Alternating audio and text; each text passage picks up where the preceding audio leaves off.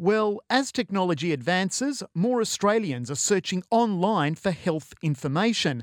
Latest research shows 1 in 20 Google searches are health related, and over 1 million people a month are visiting the Australian healthcare website mydoctor.com.au. I thought we'd discuss the reasons for this increase in the number of online health searches. We're joined on the line by Dr. Matthew Cullen. He's the Managing Director of mydoctor.com.au. Dr. Cullen, thanks for your time this morning. Thank you, Michael. What's driving so many people to search online for health-related information and visit websites like yours? Healthcare is one of the sort of major concerns that all consumers or patients have, and with the evolution of the internet, they want early and immediate information to help them, whether they've got symptoms or they've got a diagnosis. So it's the immediacy and also the range of information that drives people to go online and search for health information. So are people searching for information before or after they visit their GP or healthcare professional? A bit of both, actually. So often people have a symptom, they don't know what it is, they'll go online and try to do self-diagnosis, what sometimes people call Dr. Google. And then they'll occasionally use an online tool to help them book an appointment. And then finally they'll end up in the doctor, they'll get a diagnosis made, and then after the diagnosis is made, they'll come back online and get more information. So it sort of helps them before the consultation. Often they're armed with more information and some key questions, and certainly helps them with their understanding of their condition after the consultation or after the diagnosis. So what do you recommend that people do with this information? Obviously, if someone's gone to Google, let's say, and looked up certain information about an ailment that they think they have, then they surely do need to make sure that they do take that to a GP and probably take a copy of the information they have, because to make sure that they haven't misdiagnosed themselves. Sure. So self-diagnosis is a real risk in this area, and sometimes that can be pretty alarming. People might think the worst and they'll get very anxious. So what I would generally recommend is, sure, go online and search, but be really careful about looking at the quality of the site that they're getting information from. Not all online sites are of equal quality, equal thoroughness. If they do think they have some symptoms or an ailment, to use your word, and they're concerned they might have something serious, they should definitely go and talk to their GP, walk them through what they think could be going on. Yep, by all means, print out the information.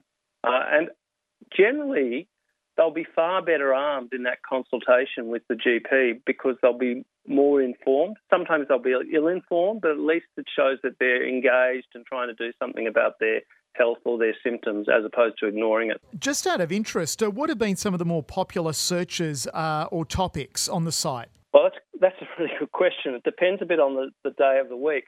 So on a Monday, after a long weekend, we tend to see a lot of searches around alcohol and drugs. People obviously doing things on the weekend that are unhealthy. Then during the week, we see a lot more searches around sort of paediatric things. So parents might be might be going online to search around children's conditions. And then generically, probably the biggest area is around medication and also the dosage of medication that they should be on, and conditions that are quite common, such as glandular fever. So it sort of varies, really, depending on the time of day and the day of the week. What has been the reaction by healthcare professionals to your company providing this sort of information, both online and I think it's provided also in waiting rooms for GPs? Sure. Nowadays, doctors realise that patients go online to search for information, and so do doctors. I mean, doctors may also use the internet to help them with information, and even if other activities in their life. So I think it's become really common practice.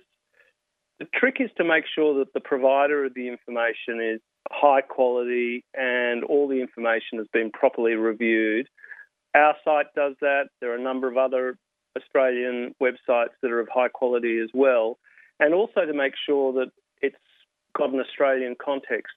There are differences in medicines from country to country. There are differences in practices. So ideally, if you're going online and searching for medical information, look for a high-quality Australian website. Look for something that seems to be thorough and properly vetted and has some sort of badge of quality assurance, and then I think you should generally be on the right track. And doctors, honestly, I mean, I'm a doctor. Patients come to me, and I actually think it improves the consultation. If they've done the work beforehand, they've looked up material, they're more interested and more educated.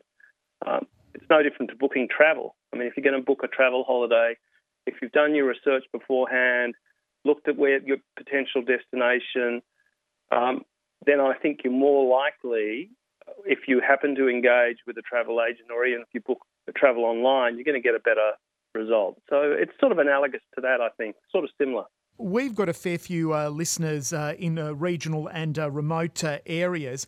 I assume that increasing people's health knowledge can benefit these sorts of listeners more broadly, and there could be some benefits here for the health system as a whole, because we always know that governments talk about the health system being a bottomless pit, whether it be at a state or federal level, constantly needing to be replenished with funding. I was just wondering the differences between city people that access these sorts of services and people in regional and remote areas. First comment I'll make is about regional and remote. There are certain conditions that are more common in certain parts of the country than in other parts of the country. So the content tries to pick that up. Secondly, there's also seasonal differences. So, I mean, winter in Victoria and Tasmania regionally more likely to be having, high rates of influenza, for example, or flu, whereas in the Northern Territory, you're less likely to see those changes. The other question you asked about the healthcare system being a bottomless pit, so true. What we do know, and that's why I think My Doctor and online healthcare is a great aid, is that if patients know more about their health, they know more about their condition, they're more empowered, they're more likely to get a better outcome in their consultation, which should improve their health, which should improve the efficiency of our healthcare system. So a big part of what we do with My Doctor and our patient programs we run in GP waiting rooms is all about education in the belief that should drive better patient outcomes and a better healthcare system outcome. And there's actually a lot of research to support that as well. Now, Dr. Cullen, just before I let you go, I know that you've worked in the health arena for quite a long time. I am interested in your thoughts about the future of online health and what we can expect, let's say, in the next 3 to 5 years, given that technology is moving at such a rapid pace. Yeah, it's fascinating. Who would have thought that right now, today, there are about 100,000 healthcare apps you can download? And I just see that as just one area where increasingly that's going to become a big part of what we do. And those apps help support people with diabetes. They help to remind people to take their medication. They help people to monitor their asthma. I mean, there's all sorts of tools that are being developed to support people's health from a technology point of view, and online, and apps is one area. Another example, I think, is more and more we're going to see online healthcare consultations. So in the same way you go online to buy goods in some way, shape or form, increasingly I think we'll see a system where you can have a consultation with a GP online, be it using some sort of equivalent of Skype online, or it could be via voice. And ultimately I think the Medicare system will fund that. I mean, they're two good examples. There are many, many more, but the digitisation of healthcare is got a lot of upside for the consumer, and I think also to improve the efficiency of healthcare, but also particularly in rural and regional areas where access, as we know, to healthcare is poorer, and the more technology can bridge that gap, the more that will improve the health of for people who struggle to get access for a face-to-face consultation. Well, Dr. Cullen, there's some very good insights there. Thank you very much for your time this morning. Thank you, Michael. Very much appreciated. That was Dr. Matthew Cullen. If you'd like more information, you can visit the website mydoctor.com.au.